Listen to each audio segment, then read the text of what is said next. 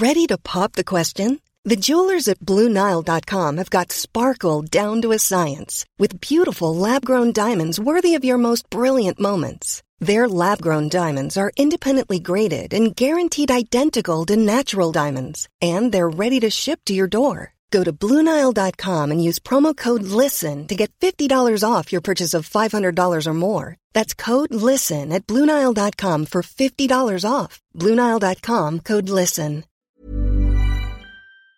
Virologist Dr. Chris Smith is back with us from an embattled UK, where the resurgence of COVID-19 has led to a renewal of the government's powers to impose emergency restrictions.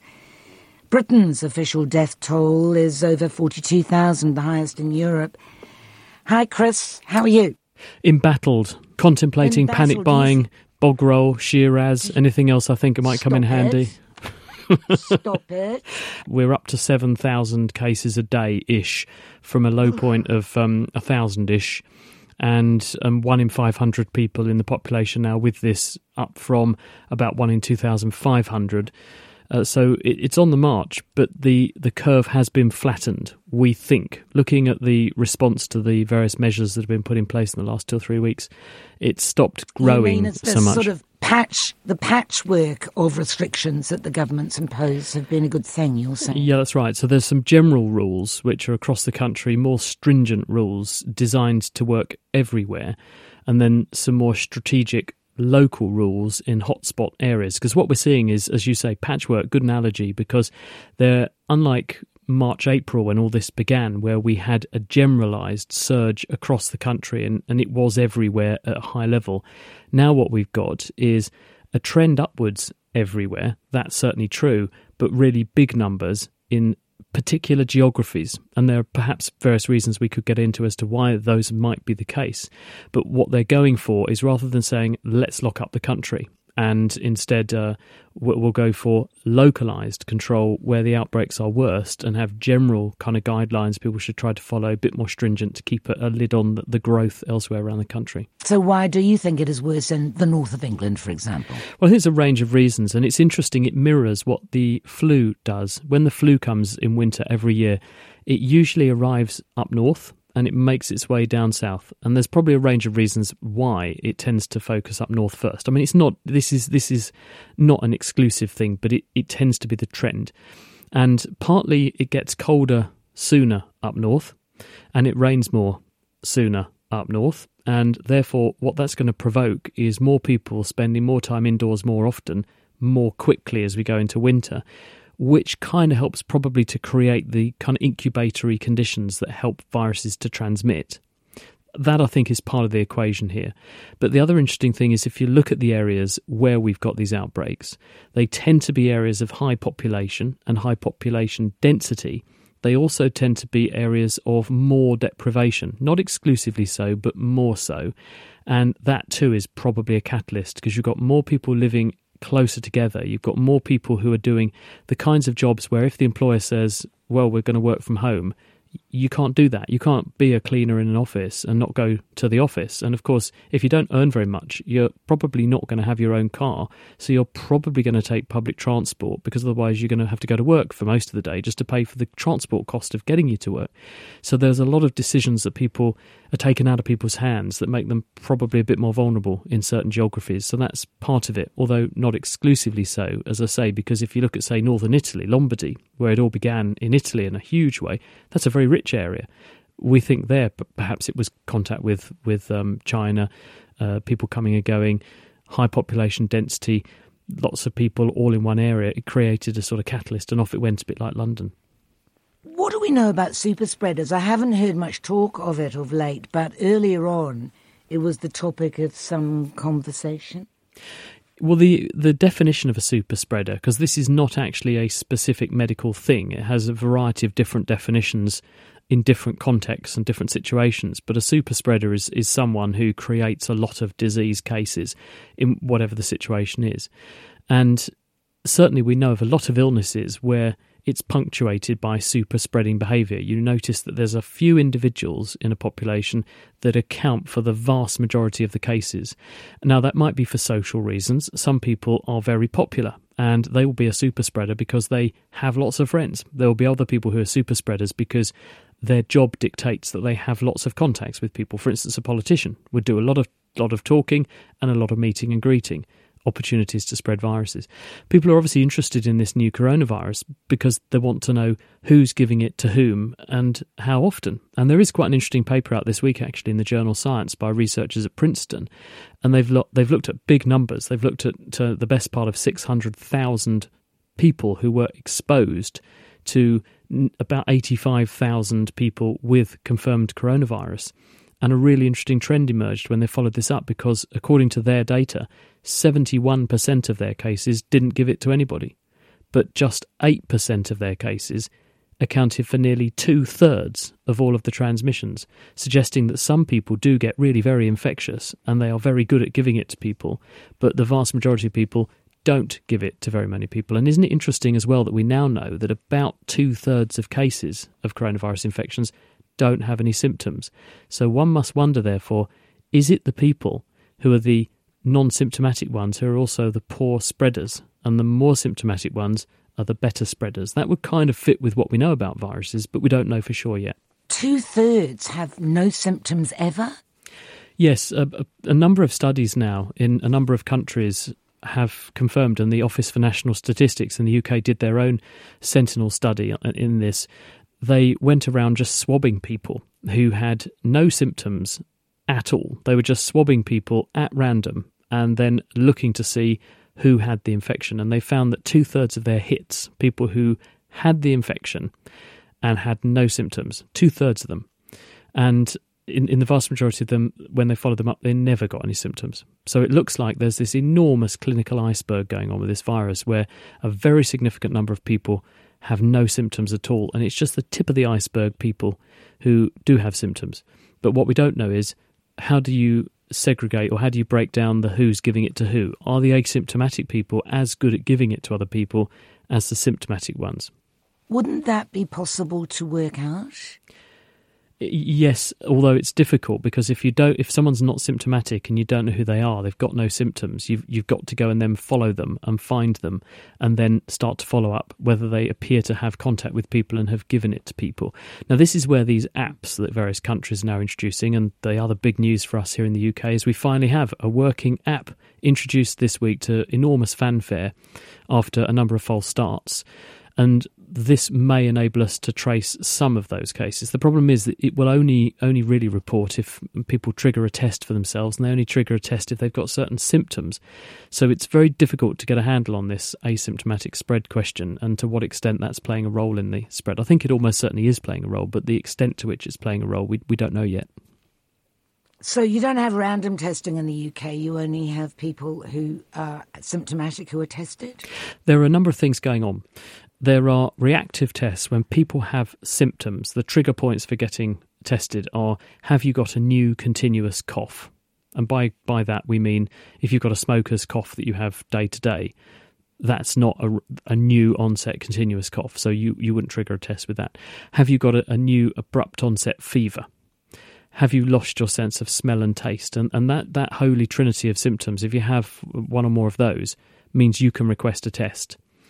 But there are also other studies that are going on, like the one I mentioned by the Office for National Statistics, and they are doing sentinel studies. I mean, the idea of a sentinel study, it's a bit like the canary in the coal mine. What you do is, rather than pursue active cases, you choose a sample of people who are, in theory, representative of the population as a whole, and you regularly scrutinise them and you test them.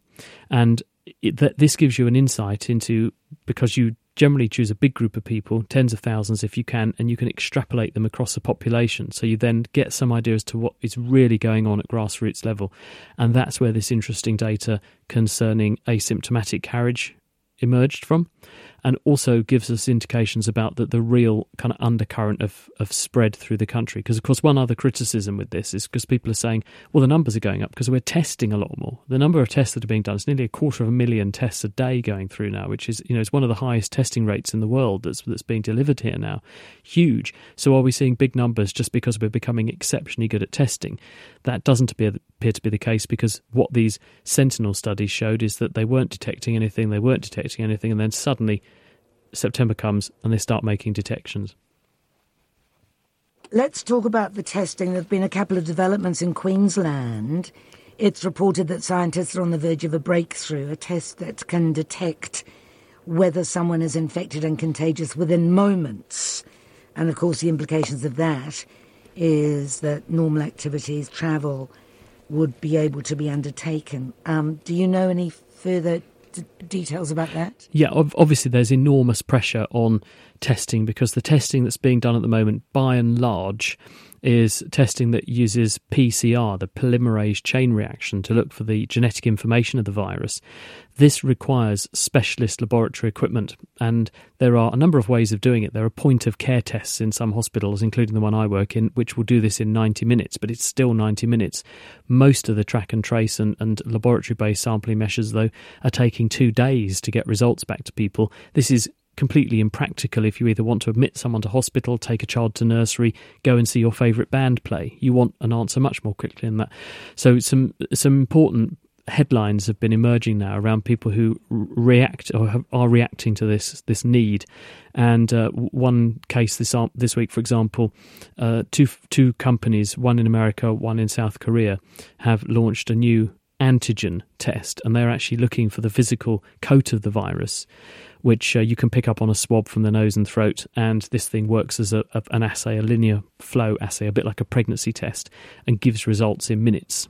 And apparently is very good. What about saliva, Chris? Yeah. Can you do tests on saliva reliably now? Yes, and I was actually talking to a gentleman from the UK who's also built a test that works in 15 minutes using PCR, actually, and gives a result very, very quickly. And he thinks that saliva is even better than the swab that we're doing from noses and throats at the moment, partly because it's so easy to obtain. It's so easy to obtain quickly, and seems to be a pretty sensitive thing to test. So yes, people are beginning to go down the route of you sort of swish something around in your mouth and then spit into a pot and use that, because the virus is growing in the nose and throat. So if there's any there, it ought to be wash-outable in saliva. So people are increasingly beginning to test saliva as well.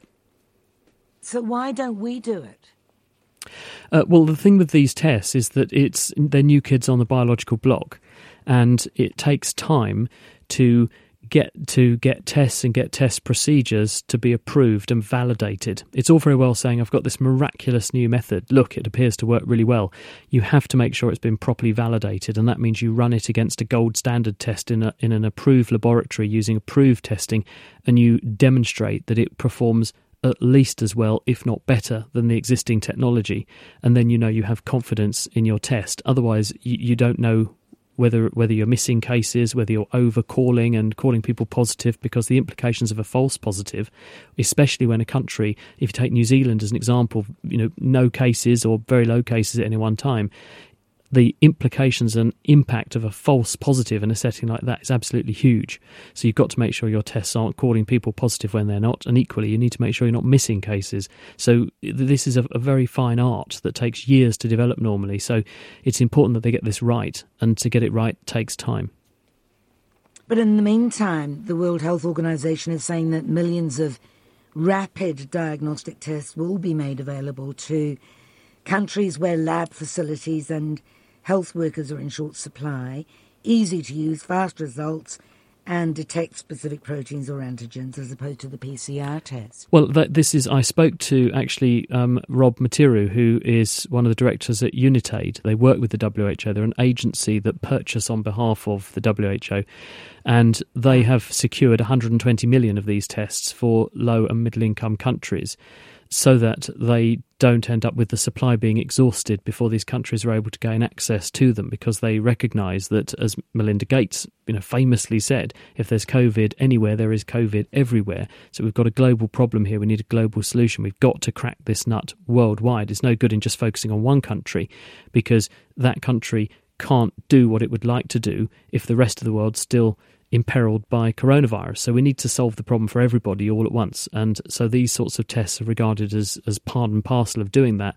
And that's what Unitaid have been able to secure supplies from Abbott and a South Korean supplier to get these tests made available in lower to middle income countries as well as richer countries, so that we can do rapid diagnostics and hopefully stem the tide of infections.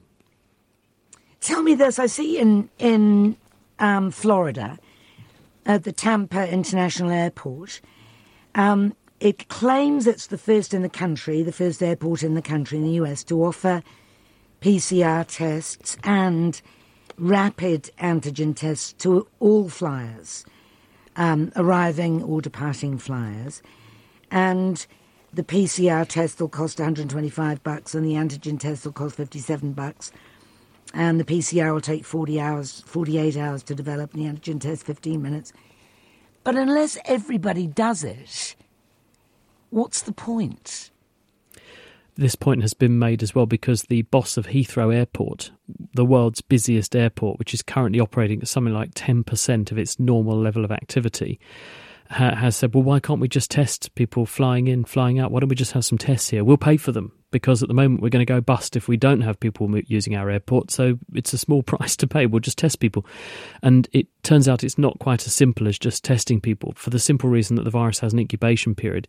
And if you pick it up on the way to the airport, you're going to test negative, but you're still infected and still a potential threat in your onward destination.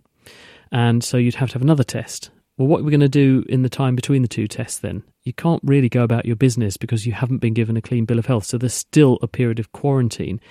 And there has to be some kind of agreement internationally as to will New Zealand, will Auckland Airport accept Heathrow Airport's test and vice versa. And aligning all these things is proving to be something of a headache. So it's not as simple as saying we'll just test everyone. I think that will probably help a bit. It will find some cases, especially when the virus is very common. But once you're down at the level, again, of it's rare. Once you've got the levels right down, if you do this, the impact of a false positive becomes really very serious. Because if you call someone positive and they're not, you jeopardise their flight, you jeopardise all their onward business, and all the other passengers who've been in contact with them might now be infected, so they might have to isolate as well. So you've got to be really careful about how you do this, and it turns out it's quite a can of worms. On the vaccine front, the president of the Australian Medical Association has said that despite all the trials going on, a vaccine becoming available next year is unlikely. Would you agree with that? Well, I, in the wake of what happened with the AstraZeneca trial, because that was temporarily halted when a patient got transverse myelitis, which is an inflammation in the spinal cord, I went to talk to an individual who I know quite well, who is a world-class vaccinologist and has brought to market a number of vaccines in a number of poorer countries very successfully. And this person told me that they've actually been asked by a regulator to have oversight of that particular vaccine. And they said that the evidence that they're seeing in front of them is that they're not going to have the boxes ticked, the safety data, everything ready to go until at least the middle of next year for that vaccine. I then spoke to somebody who's in the banking sector but is having conversations with another pharmaceutical company, a very significant international player who are at the forefront also of another rival vaccine to the Oxford AstraZeneca one.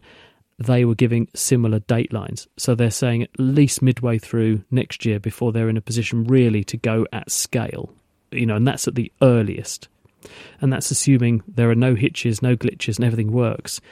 So it looks like we may have another 9 months of this yet before we're even in a position with the best will in the world to have a vaccine, which is what's provoking people to say, is this the right strategy to keep on locking down countries and costing a fortune, bankrupting economies? Maybe we need a rethink, and people are increasingly beginning to have that conversation. A quick thought about Neanderthal genes. Yeah. There was a story about there's 16% of Europeans and something like 50% of South Asians have Neanderthal genes on account of, way back getting together. They worsen COVID-19, it is reported, Is there veracity to that report, and why would that be the case? Yeah, there is this claim. People have looked at the genomes of individuals from various geographies, and different people in different parts of the world have different amounts of Neanderthal in them. This is, we think, simply because where did anatomically modern humans come from? They came out of Africa. They probably left, the date that people think at the moment is about 50 or 60,000 years ago. It's a bit blurry, and they may well have left more than once and come back again. But anatomically modern humans, us, let's say they leave 50, 60,000 years ago, and they then populate across the Earth's surface. Neanderthals were already out doing their thing. They span off from the evolutionary timeline hundreds of thousands of years before all of this. So they were already out doing their thing. They encountered anatomically modern humans. They were across Europe at the time, way back until about 20, 30,000 years ago when Neanderthals finally disappeared. And it's clear now, based on our genetic analysis, that those Neanderthals and anatomically modern humans of the time were definitely interbreeding.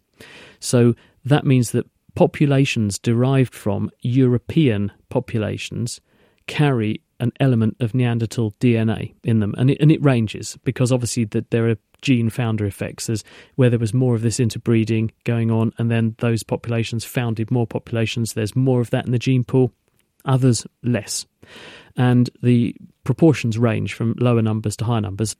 And if you look at the migration patterns, Bangladeshis, for example, people across that part of Asia have quite a high representation of these Neanderthal genes. They also tend to be at higher risk of coronavirus, and it's suggested that it may increase your risk of maybe double, depending if you have some of these genes.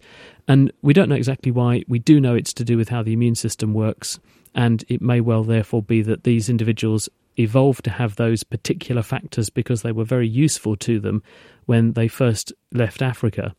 But they become less useful when you start to encounter the sorts of diseases that we now do. And at the moment, it's still being investigated, but it seems to be a legacy effect of what works advantageously on the one hand, in different circumstances can be a disadvantage. More information coming out week by week. Thank you, Chris. Dr. Chris Smith, virologist.